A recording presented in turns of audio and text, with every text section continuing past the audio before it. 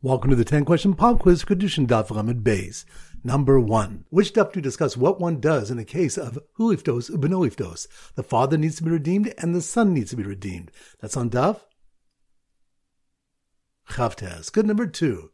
Which daf do we discuss whether a father, a rav, a nasi, or a king can be mochel on their kavod? That's on daf Lamed Beis. Good. Number 3. Which daf do we have the incident with Dama ben Nesina, and we learn how far one should go to honor their parents? That's on daf Lamed Aleph. Good. Number 4. Which daf do we learn about Kinyan Chalipin and exchanging a cow for a donkey? That's on daf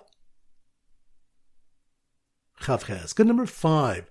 Which daf do we have a brayso that darshans from the word v'samtem, that the Torah is a samtam, a perfect medicine, and the Kosh Baruch Hu says barasi yitzahara, barasi Torah tavlin? That's on daf Lamed. Good. Number 6. Which of the one that one should even stand for an ignorant and sinful old man? That's on daf Lamed Beis. Good. Number 7.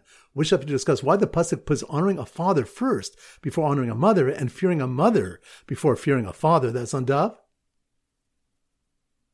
Lamed Aleph. Good. Number 8. Which daf do we discuss what one should do in a conflict between learning Torah first or marrying first? That's on daf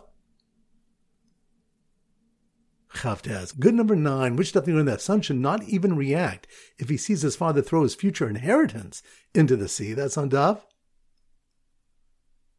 Lamed Beis. Good. And number 10. Which of the learn mitzvahs of a father of which women are exempt, such as teaching their sons Torah, a trade, and how to swim? That's on daf Chavtes. Excellent. That concludes today's pop quiz. This is Rabbi Ram Goldhar from Zichu wishing you a great day and great learning.